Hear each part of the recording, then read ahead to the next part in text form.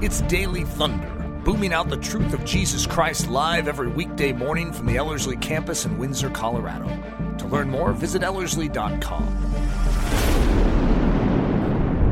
So we're going to start out this particular episode with a little fun wrinkle in it, and that is that I asked the students, and I think I have, 6 volunteers that are going to come up, and because some of you are just tuning into the Daily Thunder podcast, this is your first episode, and you tune it on, and it's episode 18 in a series, okay? But this is a good series, and I don't want you to miss episodes 1 through 17.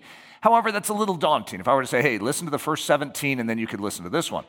It's okay if you listen to this one. Each one of these episodes can be a standalone, but it is rich, and it is powerful, and it is important for such a time as this. This series called Daring to Do with Stanley Dale is dealing with this vision for the return to old school missions, to boldly go where everyone else is afraid to go, to share Jesus Christ. And so we're studying a gap of time between the late 1930s to the late 1960s and going through specific missionaries that went to Irian Jaya, Papua New Guinea, and basically laid down their lives to share Jesus and the revival on that island that is going to take place. And it's truly a miracle story in so many regards.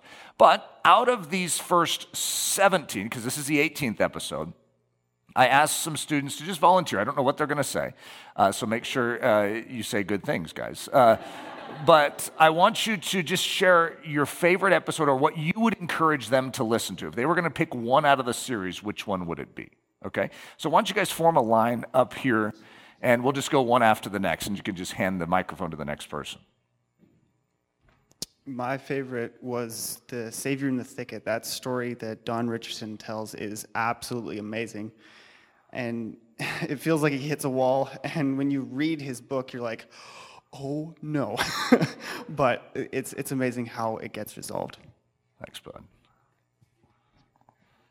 My favorite one so far has been Fretting Like a Lion, and just the encouragement to go that you need in order to be ready to go do whatever the heck you want, no matter what it is, even if you don't know what it is, was just extremely powerful and needed in my life. Thanks, bud. The one that particularly impacted me was the mission here at home, or here in this field. I can't remember the title. But it was just dealing with the missions directly around you in your own community and home. Do you guys remember the title to that one? By the way, it was like the mission field right here, I think is what it was. All right.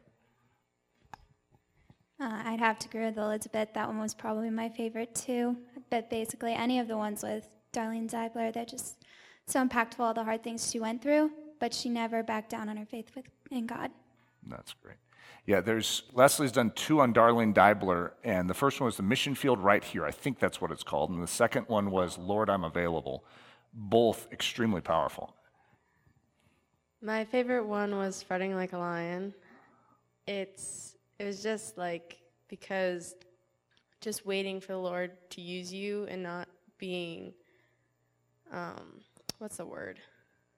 Like passive, but waiting, like pacing like a lion back and forth. Oh, that's great. Thank you. Yuna?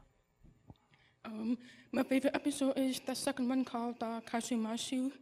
I really like that one because before I heard that message, I was kind of afraid of the hardship and the difficulties of fully pursuing God, and I was wondering, what do I have to do to, enjoy these things?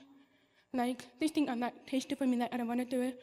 But I realized that if I let Jesus change my taste buds, then the harmony, delicacy would be really tasty for me. I'm going to actually enjoy this hardship, so yeah. Thank you for that. I really appreciate you sharing that. Yeah, anyone who's going to choose passing on the Kasu Marzo as their favorite, that shows some boldness right there. That was a fun one. That's Kipling, my 12-year-old, that's his favorite, and I think it's because of the hat Carl, something about the shark buried in the ground, something about his little boy's sensitivities. He loves that one. He's listened to it twice now. All right, guys. Well, let's jump into this message. I want to say thank you to those of you that just did that. That was a blessing. And until the breaking of day, there are certain pictures in Scripture that enunciate the idea behind this particular episode, which we could simply call persistence, perseverance, endurance. There's various words for it.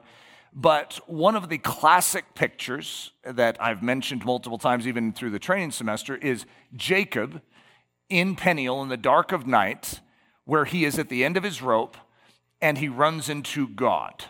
And he is going to wrestle through the night. Why does he hold on? Why doesn't he just let go? It's because he knows that God has something and only God has it. You see, his name, Jacob, means heel grabber. So he's a grabber by nature, right? But he's always grabbed the wrong thing.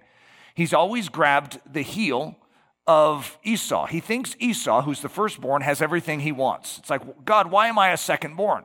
And so he thinks the firstborn has it, just like many of us do. We think that our firstborn life, the flesh, is the way that we can accomplish this thing. And so we grit our teeth, we dig down deep, and we try and make it work.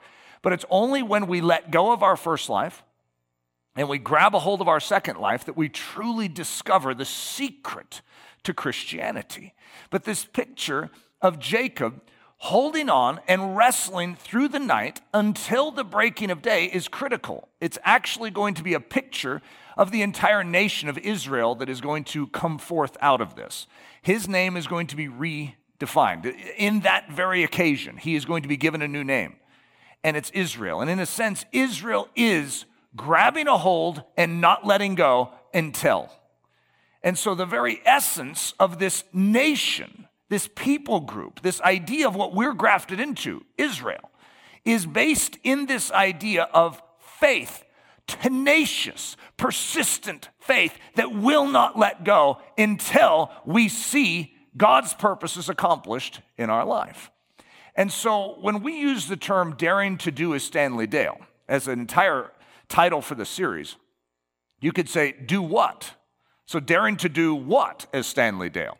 What does Stanley Dale do? I would say with all of Stanley Dale's potential weaknesses, okay? If you read through Lords of the Earth, we could all agree that it's a very real study on his life. And Don Richardson doesn't cover over the fact that he's very human.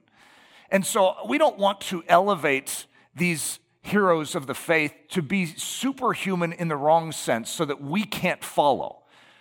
The one superhero truly in every great story of missions work is Jesus Christ. And yet these men and women that comply, that submit, it truly is amazing to us because we know how humanity works and we know our potential of running from the challenge instead of embracing it. But one of my favorite things about Stanley Dale that I want us to dare to do is to persist, to not give up, to endure, to keep going. And I'm not even going to go through some of even the best stories that show that because I have to give away too much of the story. But I'm just going to give you the foundations for his life of even getting to Papua New Guinea in the first place, for him to just continue forward. I would say one of the most important things that Leslie and I have learned in our spiritual life is to not give up. And it sounds like such a basic life lesson, but the devil is constantly trying to say, come on, haven't you seen enough? You need to let go. You need to give up. Isn't it time that you give up? Come on, I think you should consider giving up. Your life would be so much easier if you just give up. And I tell you what, the thought does float through my brain. Give up? Should I give up? Am I supposed to give up? No, I'm not going to give up. I have been given a commission, and I know precisely what I'm supposed to be doing, and I will not set down my sword now. It is a very, very difficult, challenging road that we have been called to go down. And there's going to be 10,000 reasons to leave that path. But to hold on to the one great reason to stay on it is what we need to specialize in as Christians. He is worthy. And so though there will be many reasons to give up, there is one great reason that will never fade and never go away, and that is Jesus. He has done it. He will continue to do it in our lives and in this earth, and he is worthy of our lives no matter the difficulty, no matter the challenge along the way. Genesis 32:24, then Jacob was left alone, and a man wrestled with him until the breaking of day. So that, there we get the title to our message right there. And so for many of us, we have begun to wrestle in our souls. But one of the things I want you to dare to do as Stanley Dale is to wrestle until the breaking of day. Because it's one thing to wrestle for 7 hours in the night and then to finally fall down and collapse and say, okay, that's all I can do. But it's another thing to keep holding on until the sun rises, until the light bursts forth, until something shifts. And for Christians throughout history, we know when that moment happens. Remember Elijah on the top of Mount Carmel? He has just called down fire from heaven. It's a pretty enormous moment in his life. And now it hasn't rained in Israel for like 3.5 years. And he has heard the sound of an abundance of rain. Now what's funny is he heard the sound of an abundance of rain, but there's no rain. So how did he hear the sound of an abundance of rain? It was the hearing of faith. He knew what God was going to do. So now what? He heard the sound of an abundance of rain, but there's no rain. So what is he supposed to do? What are we supposed to do? When we know what God wants to do, when we know what he wants to bring into this earth, but we haven't seen it yet. He gets down, puts his head between his knees, and starts praying for the return of rain. And then he looks up and he sends his servant to go look for the rain. And his servant comes back and is like, oh, clear blue skies. There's nothing going on. So what does Elijah do? Give up? No, he sticks his head between his knees and prays. For what? For the return of rain. Remember that rain that he heard? And then he looks up and tells his servant, go check. The rain, I'm sure, is coming. Sir, there's nothing. It's clear blue skies. Well, it's been clear blue skies for like 3.5 years. So what does he do? Give up? No, he puts his head between his knees and prays for the return of rain. We could keep sharing this story over and over. He's going to send his servant. The servant's going to come back and say nothing. What does Elijah do? He continues, and he endures, and he persists until what? Until his servant comes back and says, it's not much, but there's a cloud the size of a man's fist on the horizon. And Elijah's like, it's done. You see, when the breaking of day comes, or when the cloud the size of a man's fist comes, however you'd like to describe it, as the believer, you know the breakthrough. You sense it. What you needed to do in persevering in your faith has been accomplished. Even though it's just a cloud the size of a man's fist, it's enough. It's sufficient to let you know God heard. He is coming. And so for us, that historically has been called praying through. That you pray and you pray and you pray and you pray. Or as the neighbor, knock and you knock and you knock and you knock until that door opens. You, as the widow, you nag and you nag and you nag and you pull on his shirt sleeve, on the judge's shirt sleeve, until he relents and says yes. And this is what Jesus has actually asked us to do. He says, keep knocking. Keep begging that judge. You see, if even an unjust judge would hear you and relent, how much more the God of the universe, who delights to hear your plea and desires to answer your prayer. James 5, this is a very interesting statement. My brethren, take the prophets who spoke in the name of the Lord as an example of suffering and patience.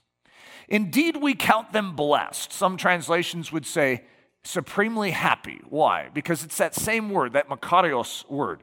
Supremely happy. Indeed, we count them happy, blessed, who endure. You have heard of the perseverance of Job and seen the end intended by the Lord, that the Lord is compassionate and merciful. So Job is going through some difficulty, and I think most of us are fairly well familiarized with the Job story. We try and stay away from the Job story, not talk about it too much, lest God get any ideas with our life, right? And yet, listen to what it says. You have heard of the perseverance of Job and seen the end intended by the Lord. You see, the reason we can walk through something difficult, even a Job-like circumstance, is the end that is intended by the Lord is good. It always is. And so therefore, we can endure great privations and challenge because we know that God has an intended end. There's a reason why we can be supremely happy. Is that God even takes what the enemy means for evil and turns it to good. We know the end intended by the Lord. You can just read the end of Revelation. You can see exactly what's going to happen. And so as a result, we can endure great challenge now because we know what is coming out of it. Hebrews 3. We are Christ's house if we hold fast the confidence and the rejoicing of the hope firm to the end. For we have become partakers of Christ if we hold the beginning of our confidence steadfast to the end. Isn't that an interesting statement? First of all, we need to hold this hope firm to the end. So there's a hope that is very easy to let go of and to not hold firm. And it says, for we have become partakers of Christ if we hold the beginning of our confidence steadfast to the end. You see, oftentimes the beginning of your confidence is strong, but you're supposed to hold that confidence into the very end. And that's where many of us along the journey let go. We let things slip out of our hand. The importance of perseverance in our spiritual life is very high. So one of the terms I've used in my life is holding onto the banister, not letting go until. And this goes back quite a long time in my life when I was in my developmental years as far as understanding grace. I didn't understand what grace was. No one ever taught me about grace, except for in sort of the misused version of it, which is sort of like God overlooks, all your sin. I didn't understand enabling power. And so I remember there was some temptation in the middle of the night downstairs. And it's one of those temptations. You ever had a season in your life, or maybe it's been your entire life, where the temptation always wins? So even though inside, like in the in-between moments, you're like, okay, I'm not going to go for that again. I'm not going to do that again. Then when the temptation comes, there you are, almost like that zombie going, must go, must go. I mean, it's just ridiculous. And you get so upset with yourself too. And so I find myself, must go, in the middle of the night, going downstairs. And I remember even having the conscious thought, I don't want to do this. But the power of temptation and the pull of the flesh is greater than your will, right? And so it always seemed to win. And so I remember grabbing a hold of the banister at the top of the stairs and saying, Lord, I know you have a remedy for this. I know this isn't your intent, that I just continue to fail and fumble. I know you have a different model. I just don't know what it is. So I am going to hold on to this banister until you give me whatever that is. This is my Jacob wrestling at Peniel moment. And so, I don't know how long I stood there. It's somewhat of a blur in the middle of the night, but it was a long time. It was probably like an hour. And I ended up going back to bed that night. And it was like a breakthrough in my soul where I recognized God does have something for me, but I have to pursue it. I cannot just accept the defeat, but I need to reach out for something. I didn't know how the Holy Spirit works. I didn't understand the power of grace, but that was the beginnings of recognizing when I hold on to God and I persist and I do not just become passive to the work of the enemy, God intervenes in my life. So I gave a sermon a few months ago called Dogged. And I'm going to draw a few moments out of it that are really fun. It was actually a very fun message because the word dogged, you could guess where it comes from. Well, a dog's behavior. And it's interesting because most of us, when we think about a dog's behavior, we think, oh, they're so precious, they're so cute. And yet there's certain qualities in a dog of loyalty that are very, very interesting. It's touching, it really is. But I have this term, if you look up the definition of dogged, it's persistent in effort, stubbornly tenacious. And it's a wonderful quality that actually a dog seems to natively have, and we as humans need to have it cultivated. So I gave you the story of Elijah on the top of Mount Carmel, and I said that's the concept historically in Christianity of praying through, or not relenting until. If you hear the sound of an abundance of rain, then you don't stop praying until the rain comes. Why would you? If you know what God is desiring to do in this earth, why would you stop at all? Why would you stop short when you know that God is saying, pray, pray? Did you guys ever hear during the semester, did we have the message Man Under the Stage at all? Have we had that? You say that you just had that? Oh, yeah, that's good. So did you guys talk about William Booth and that pray? Yeah, it's that sort of thing. We need that charge to our soul that, there are hardened souls out in that audience, and God desires to win them. So what do we need to do as a church? Pray! And we should have that William Booth-like bellow when we do it. Luke 18:1. Men ought always to pray and not to faint, which also could be translated not to lose heart.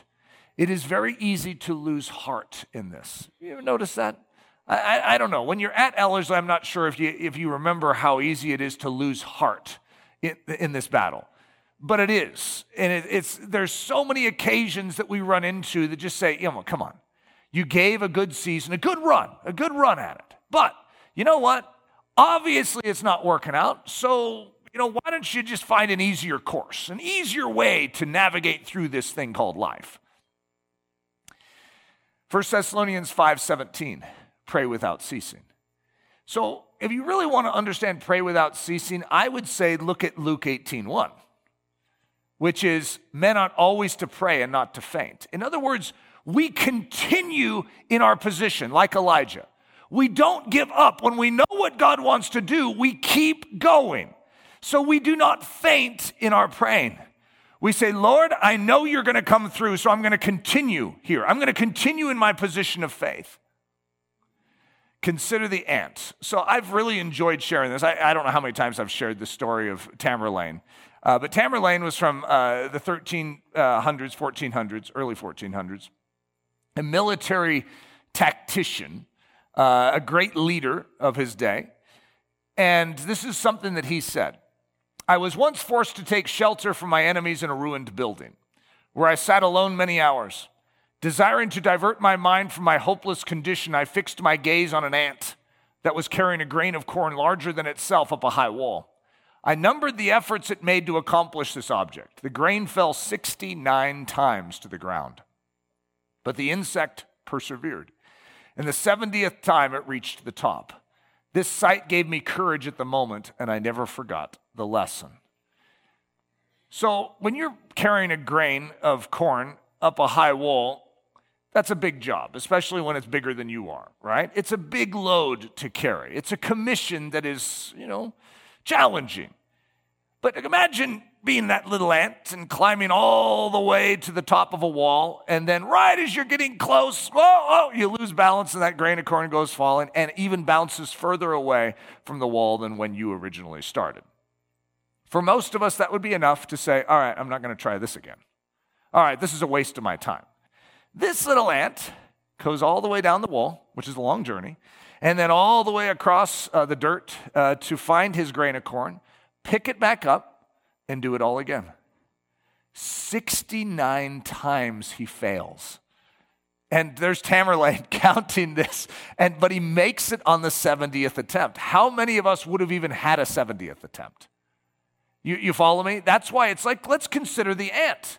There's something about this story that should hearten us to recognize that most of us give up far too soon. Most of us let go of the assignment way before we should ever even consider doing something like that. In fact, there's some of us that need to recognize there are certain assignments you never give up on, ever. Just imagine if the first generation was like, we've been praying this prayer. The Spirit and the bride say, come. So we've been saying, come, Lord Jesus.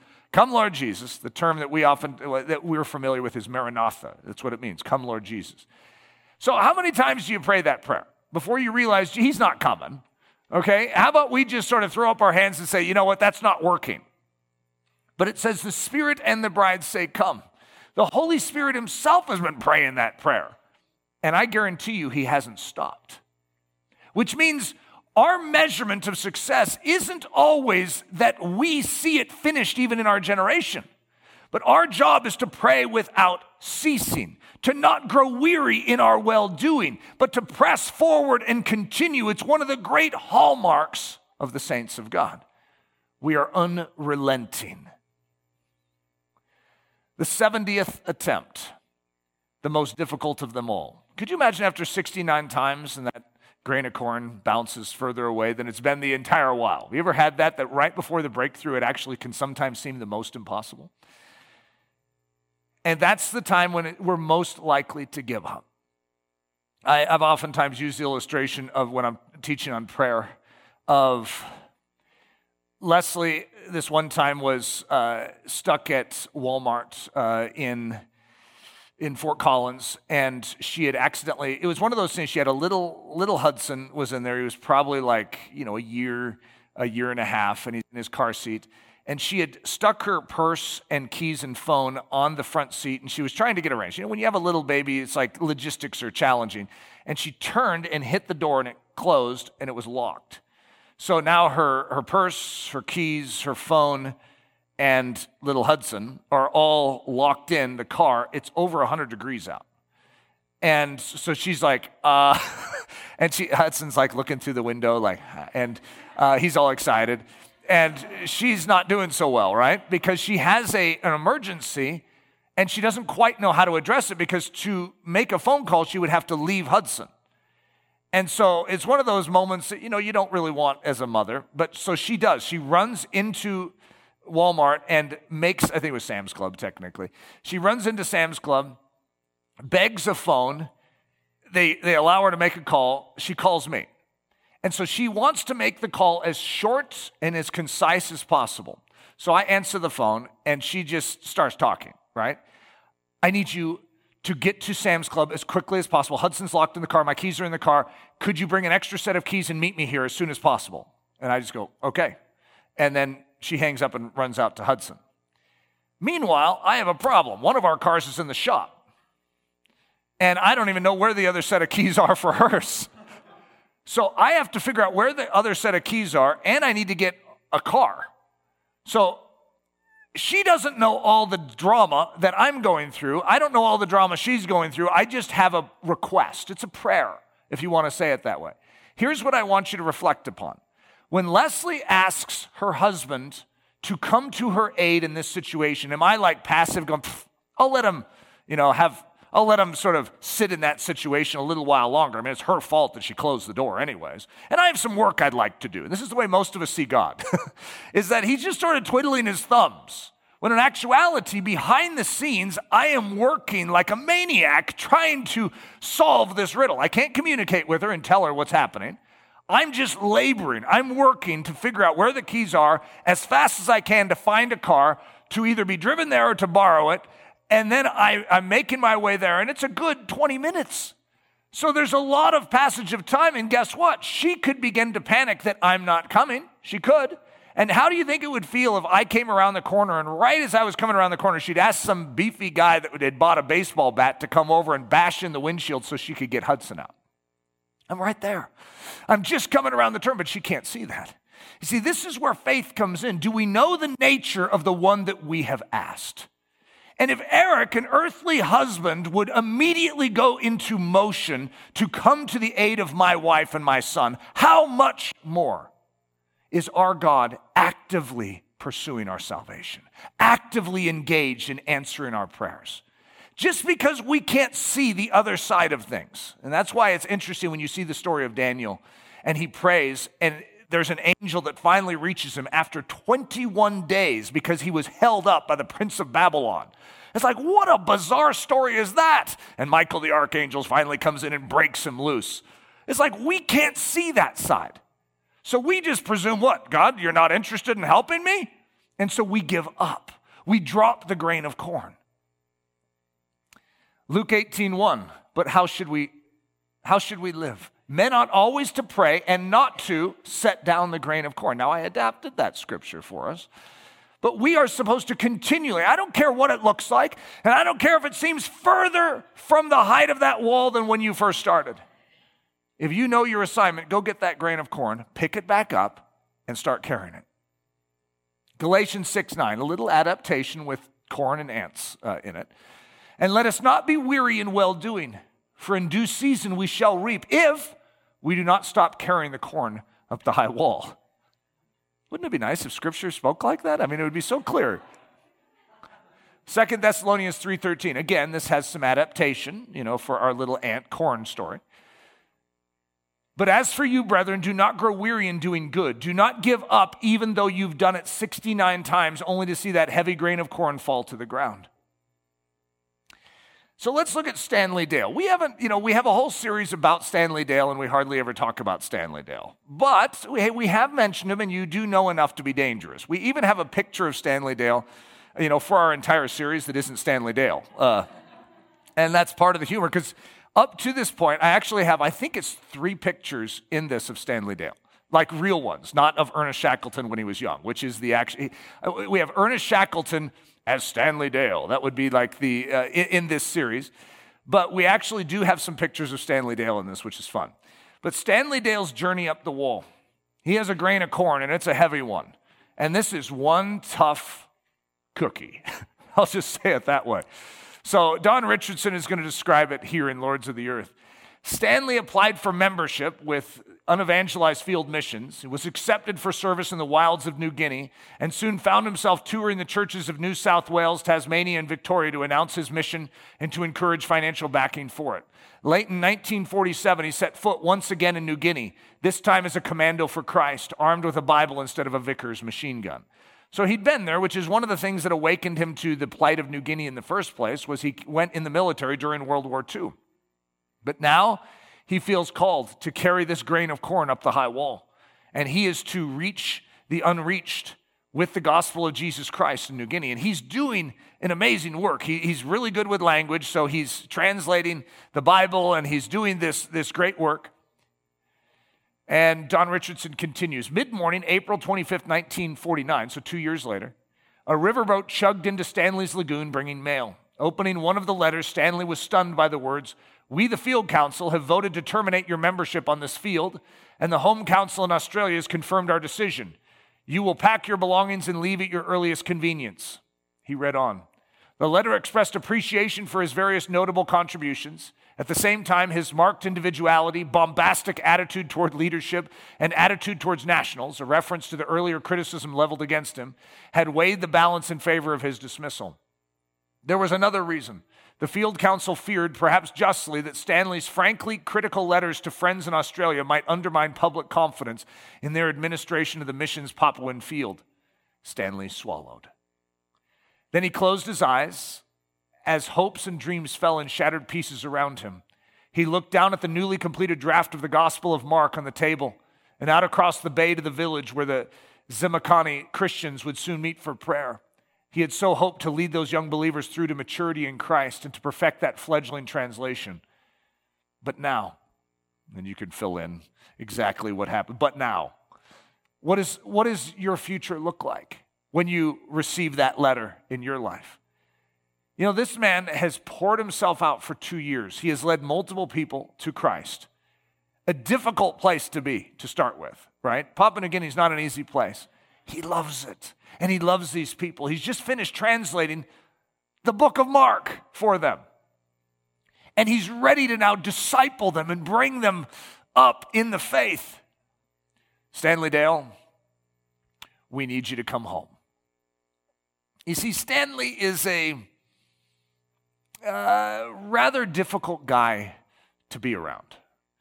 And that's why it's interesting to build a whole series around a guy that, even when I chose Stanley as sort of the poster child for the series, Leslie questioned it. And she said, "Are you sure you should pick Stanley?" Because even though he's one of Leslie's and my favorite missionaries, I understood her question. I said, "I'm picking him purposely." Because I think the Church of Jesus Christ needs to remember it's not the angelic saints that are so easy to say, now that's the type of person God can use. But it's actually the ones that aren't necessarily that good with people, that don't usually have a place in life where they fit, that God still has a purpose for them. And that's Stanley Dale. But it's really hard to fit him in. Every time you pick him as a puzzle piece and stick him into a missions thing, everyone around him bristles. He's a very hard guy to be around. He wants to do harder things. Let's go interior. There are people that have never heard it. These guys know the gospel. Let's keep going. And they're like, settle down, bud. Settle down. And the way he disciplines, he's a military commando. And so he's like, hey, if you say you're going to be here at 6 in the morning, I expect you to be here at 6 in the morning. And the other missionaries are like, this is not how you relate to the natives. And yet, even in hindsight, if you look at some of the strongest Christians that he is going to lead to Christ, even here in this village, they're going to become leaders over all the Papuan church, and they're going to look back as the man that most impacted their life was Stanley Dale, because he gave them guff. He wouldn't allow them to be slouches. He called them out. And yet all the other missionaries are like, we can't have this here. And yet Stanley is uniquely built. I like Stanley. I could understand that if Stanley was here at Ellerslie and was on my executive team, I would probably have my moments where I was wishing he wasn't. But God knows that this world needs Stanley Dales. And so I like that. There's an affinity that I have for this man's story because of that. Don Richardson continues. In late 1950, okay, so time is passing, right? In late 1950, Stan set out again for New Guinea, seeking a second chance to lead a truly pioneer mission to a Christless tribe. Together, Stan and Pat pioneered a new work at Lumi and Eritrea among the Wapi tribespeople. Later, they offered to place their work under the aegis of a mission society known as Christian Missions to Many Lands. Time is going to pass. In 1954, so this has been 4 years. Stan, and I think they've returned to Australia for their furlough. And this is what they get. So this is a CMML spokesman that is telling them this. The book didn't share what the name of the spokesman was. I think they hid that. But Stan, I'm sorry to inform you, explained the CMML spokesman in 1954 when the Dales returned to Australia on furlough, that you and your dear family will not be able to return to our work in the SEPIC. Stan gazed steadily at his friends, waiting for what was to follow. There are those on the field who object to your return, saying they disagree with your manner of disciplining the natives. Once again, a work Stan pioneered was taken from his hands and given to others. So I want you to imagine this. He is going to return in 1950, and he's going to pioneer a work without a mission society. He's just going to do it. It's like, God, I know I'm supposed to be here.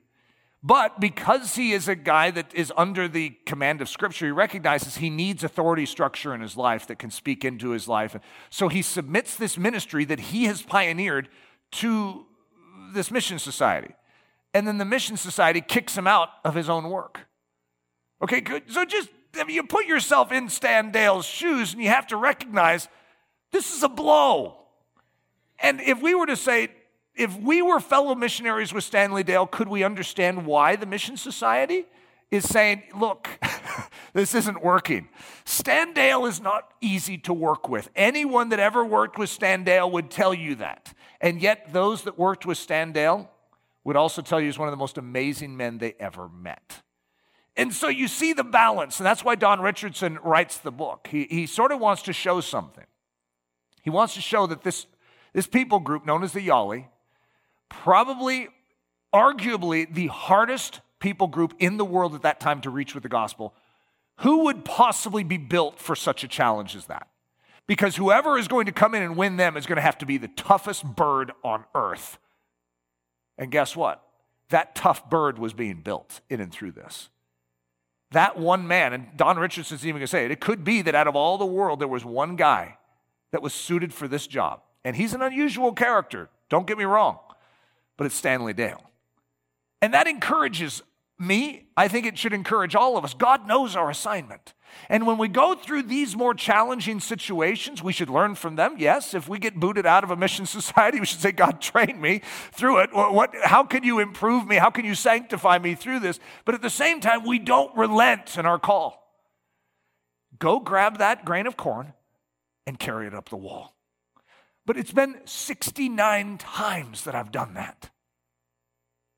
Keep going, little ant. Don Richardson continues. And so, Stanley Albert Dale lost his second venue for serving Christ in New Guinea. For most missionaries, one dismissal from foreign service added to the acknowledged inconveniences and frustrations of the vocation would be ample persuasion to abandon any further pursuit of a missionary career.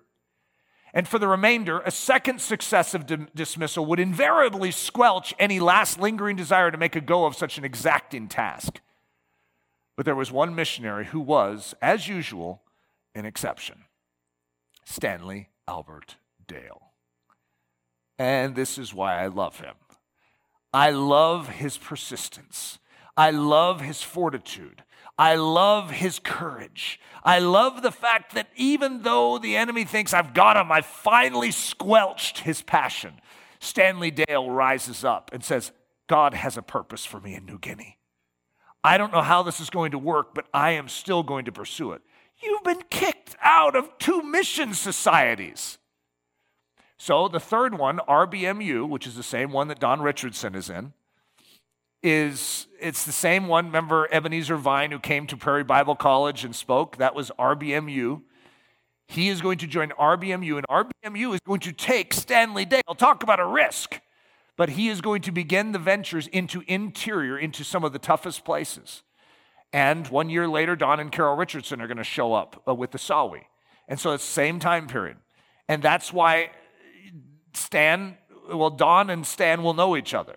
And so you have a man, Don isn't ignorant of the fact that Stanley's not the easiest guy to be around, but he has an affinity for him too. And when you read the book, you sort of feel that. You feel Don's respect, even though Don is not going to cover over the fact that Stanley had some rough edges. Pictures of Stanley Dale. You guys excited for that? Boy, wait a long time for this. So I've always listened to the audiobook of Lords of the Earth, and of course, pictures don't come with audiobooks, right? It doesn't stop and say, hey, look at this picture. You're listening to it. And so when I have the book, because I was getting quotes out of it, and sure enough, right in the middle, that middle section, it has some pictures. So even though you can't find any online, well, in the middle of the book, there were some pictures. They're not great pictures, but there's some pictures. So there's one of them, that tough cookie. So that's with Pat and his kids. And then we have that picture taken from the Lords of the Earth with his hat, and he's going on an expedition. So those are his carriers, and they're going to be carrying the cargo with them. And then this was sent from a lady that was listening to the series named Danette Malouf, and I'm not sure what the origin of this was, but this is, I think, 1963, an RBMU conference gathering. So there's Stanley Dale right there. I don't know if you can see that with the red circle. There's Don Richardson, and there is Philip Masters right there, who I don't know that you've heard about Philip Masters much up to this point. He's going to become a key character with Stan as we progress. Isn't that cool, though? Consider the dog. So if we're going to be dogged, I think we need to consider the dog. This is what I extracted from the message Dogged. It's one of my kids' favorite all-time sermons. They like dogs. So Bobby the Skye Terrier, 1872. Some of you have heard of this guy. But Bobby, there's a picture, and I don't think that's the actual picture from 1872, just so you know. I think this was a remake. They made some movie, but that's what he would have looked like. He was a Skye Terrier. So Bobby was a Skye Terrier that belonged to a Scottish night watchman named John Gray. After John Gray died, Bobby spent the rest of his life, 14 years, protecting John's grave in the Greyfriars Cemetery. Now, I don't know what it is about us as humans when we hear about a dog protecting a grave for 14 years. And of course, when he's that little fluff ball, and he looks so cute too. But it's the loyalty of a dog is so stunning and precious to us. And yet this is what doggedness is. It is like, no, I'm called to serve this man. I know he's right here. And until he tells me to do something different, here's where I'm going to be. And you cannot remove him. And so he's known as Greyfriars Bobby. Hachiko, the Akita. So this is in 1935. Hachiko was an Akita dog that belonged to a Japanese professor named Ueno. Ueno and Hachiko did the same thing every day. They would walk to the train station in the morning. Ueno would jump aboard the train and head to work, and Hachiko would return home. Then Hachiko would come to the train station just prior to Ueno's arrival and be waiting to greet Ueno when he stepped off the train. One day, Ueno suddenly collapsed and died while teaching at the university and never came back home. Every day for 9 years until his death, Hachiko would come to the train station in the evening and wait for Ueno to exit the train. For 9 years, every single day. Okay, that's like carrying a grain of corn up a wall 69 times. It falls into the category that us as humans say, hey, buddy, you don't keep going that long. And that's why we're going to call it doggedness. Because it isn't humanness, it's doggedness. And there is something that when the kingdom of heaven invades our soul that changes us to have this quality. that we will not relent, even though every human around us is like, come on, they're begging us. Don't go to the train station again. Come on, he's not coming. He's not coming. That's the last place I saw him, and this is how my master trained me. I will be there. Now, we all know that Wayno's not coming. We see it. However, in the Christian life, we have been given a promise from our master, and he says he is coming. And so therefore, we wait, and we wait, and we wait, and we persevere, and we endure because we know our master has spoken. Capitan in 2016. Capitan was a German shepherd dog that belonged to an Argentinian man named Miguel Guzman. Guzman died in 2006 and was buried by his family. Guzman's family noted that his dog, Capitan, disappeared at this time. No one knew where he went. Capitan was seen sniffing around a cemetery a few days later. It just happened to be the same cemetery where Guzman was buried. Capitan eventually found Guzman's grave, and he stayed by Guzman's grave for the final 10 years of his life, refusing to leave. Every evening at exactly 6 p.m., Capitan would lie down on Guzman's grave and go to sleep. Isn't that interesting how that touches us? It's like, it's just a dog in a grave. Why would it matter? But there's something about loyalty that a dog shows that speaks our language as humans. We're like, that's good. Even though it seems fruitless, right? There's something about the story that's meaningful to us. And there's something I almost feel like God wants to say, do you see Capitan? That's the way I want you to handle my life.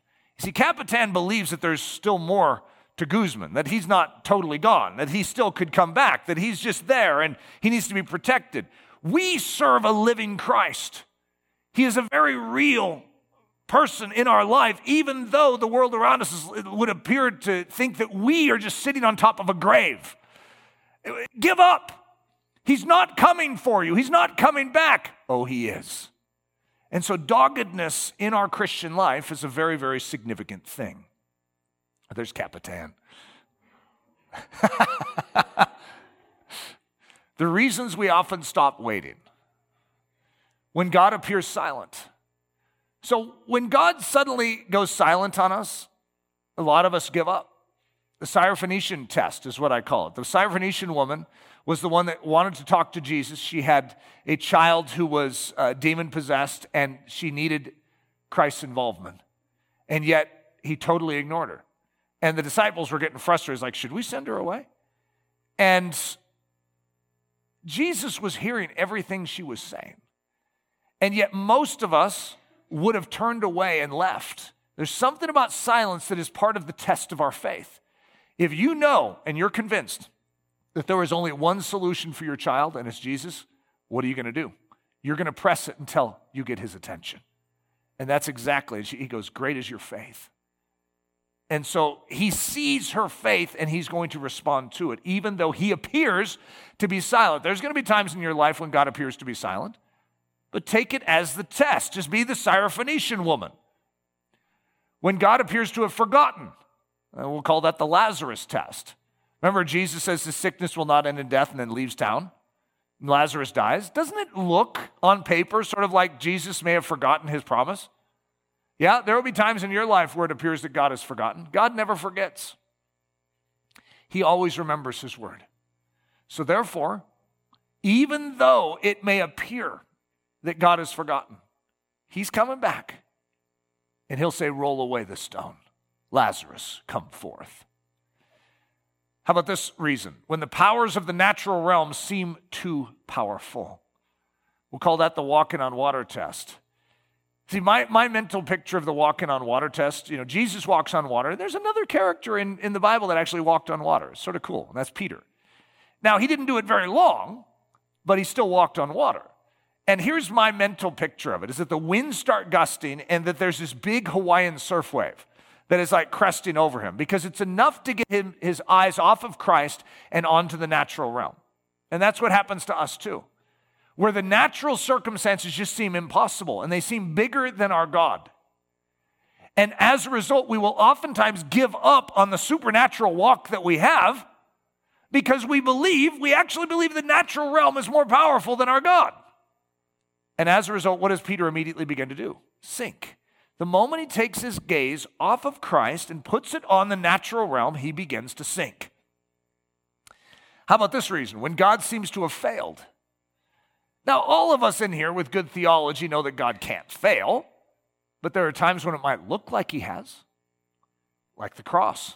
I know it's funny to say that the cross looked like a failure, and yet, how else, if you were present tense in that moment, this is the Messiah, who's, in many people's minds, he was supposed to deliver us from Rome. He was supposed to do so many things. Instead, he dies, which ironically, if you know Isaiah 53 and you know Psalm 22, yes, it makes total sense. However, in that moment, they're still clouded with their own preconceived ideas. And they see this Messiah hanging dead on a cross. It looks like failure. Is it? Oh no. It's the greatest victory ever. So what looks like failure actually is a victory. You need to remember that in your spiritual life. There are times when things could look like God has failed you. When in actuality, if you were to put on your heavenly glasses, you would recognize God's winning. In fact, that's his great victory. God sometimes cloaks his greatest victories in what we call badger skin, just like the tabernacle in the Old Testament was covered with badger skin. He cloaks it in something that seems rather mundane. It's like badger skin, but God's okay with that. He doesn't always brag the way we think he should and show off things the way we think he should. He does some of his grandest works quietly. It's pretty amazing. Dokimion, the process of proving sterling coins and demonstrating them to be genuine without alloy. So God wants to do something in us, and that is he wants to test us and prove us. He wants to walk us through this Dokimion process. And that's what it says in James. Knowing this, that the trying of your faith works patience. That when God brings that Dokimion upon your life, upon your faith, it produces something very, very solid in your life known as patience. Patience, if I was to give you a very simple definition of it, would be the ability to endure extreme difficulty without breaking. In other words, that you can go through a challenge of the greatest, most epic magnitude and not snap. That's patience. And as a result, we want that. Well, how are you going to get that? Well, your faith needs to be tried. And if your faith is tried, it actually produces that strength. 1 Peter 1:7, that the trial of your faith, so that Dokimion of your faith, being much more precious than of gold that perishes, though it be tried with fire, might be found unto praise and honor and glory at the appearing of Jesus Christ. Let us hold fast the profession of our faith without wavering, for he is faithful that promised. So what we want to do is pull a Stanley Dale. We want to do as Stanley Dale did, which is he's unrelenting. He will not stop. He is continuing. You know God wants to reach these people in Papua New Guinea, and he just will not relent. And I mean, the story even after this is even better. I mean, it is so powerful, but this is the foundations of his character. You're going to see it even in how he gets over to the Yali eventually. It's like, wow, this is not the easy way to do something, Stan. There's a lot better ways you could live your life that would be a lot more comfortable. I'm not looking for comfort. I have a commission on my life. I know what it is, and I refuse to back down until I fulfill it. Like, what is that? That's like Greyfriars Bobby. That's like, Hikito, was that the dog's name, that came to the bus station every day? That's like Capitan, where they just sort of hang out on the grave. It's like snarl at you if you try and get him off it. No, this is my assignment, and I refuse to leave my post. Hebrews 10:38, now the just shall live by faith, but if any man draw back, my soul shall have no pleasure with him. God doesn't seem to be impressed with those that give up, those that draw back, those that set down their sword and say, hey, this is too much for me, those that leave the grain of corn just sitting there, dying in the faith all the way to the end. You see, our job is to carry that grain of corn as many times as it takes until we get it to the top. All the way to the end. And that goes back to that Hebrews 3 scripture I mentioned in the beginning. We are Christ's house if we hold fast the confidence and the rejoicing of the hope firm to the end. If we get that grain of corn all the way to the top. For we have become partakers of Christ if we hold the beginning of our confidence steadfast to the end. The beginning of our confidence was God clearly speaks to us and says, see this grain of corn? We're like, yes, Lord. I want you to take it to the top of that wall. We're like, yes, Lord. And we didn't know it was going to take us 70 attempts. But it doesn't matter. We know what we were commissioned to do. Let's do it. It doesn't matter if we're rejected from 2 missionary societies. We keep going. We keep those legs churning. We go all the way to the end. One of the greatest achievements of any soul is to not just live in the faith, but to die in the faith, which means something that you have been going after. You're carrying a grain of corn up the side of the wall, and you die doing it. That's dying in the faith. You're dying doing what you were called to do. And people go, oh, that's so sad that he never got that grain of corn up to the top. No. You're doing exactly what God asked you to do. And even if you die doing it, praise God. That is the highest merit you could get. So, of course, all of us want to see the Lord come in the clouds. Haste the day when my faith will be made sight. However, we're handing off a baton to the next generation to say, pray for the Lord's return. You see, even if we don't see it, we want to be caught carrying the grain of corn up the side of the wall, handing it to the ant after us, saying, now you carry it. But we're going to get this thing to the top of the wall.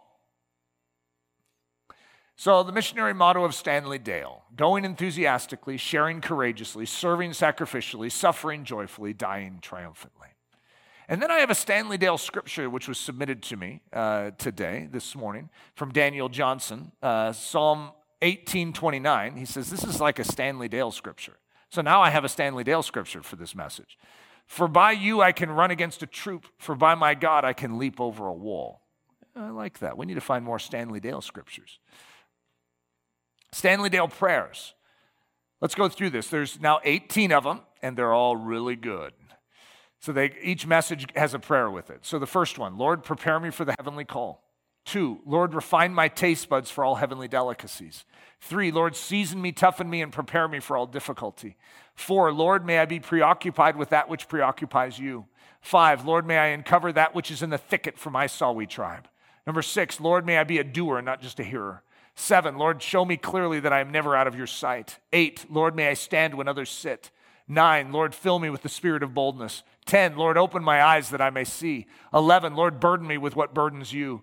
12, Lord, show me my role in this grand adventure. 13, Lord, convert my weakness into strength. 14, Lord, reveal your power to this generation. 15, Lord, may I decrease that you might increase. 16, Lord, here I am, send me. Lord, 17, Lord, bring back the old school readiness. 18, Lord, build that heavenly doggedness in me. Father, build that heavenly doggedness in us. May we not relent. May we catch the vision of the ant. And may we not set down that grain of corn, but may we carry it until it reaches the top, even if we die doing it. Lord, here we are. Use us for such grand ends as that. It's in the precious name we pray. Amen. Daily Thunder is a listener-supported production of Ellerslie Discipleship Training. At Ellerslie, we are laboring to rouse the Church of Jesus Christ out of its lethargy and build brave-hearted Christians for such a time as this. Daily Thunder episodes are released every day, Monday through Friday, from our campus in Windsor, Colorado. And our weekly sermon is delivered live at 9 a.m. on Sunday mornings with a delayed live stream available at noon Mountain Time. Go to Ellerslie.com/daily to get all the details. Thanks for listening.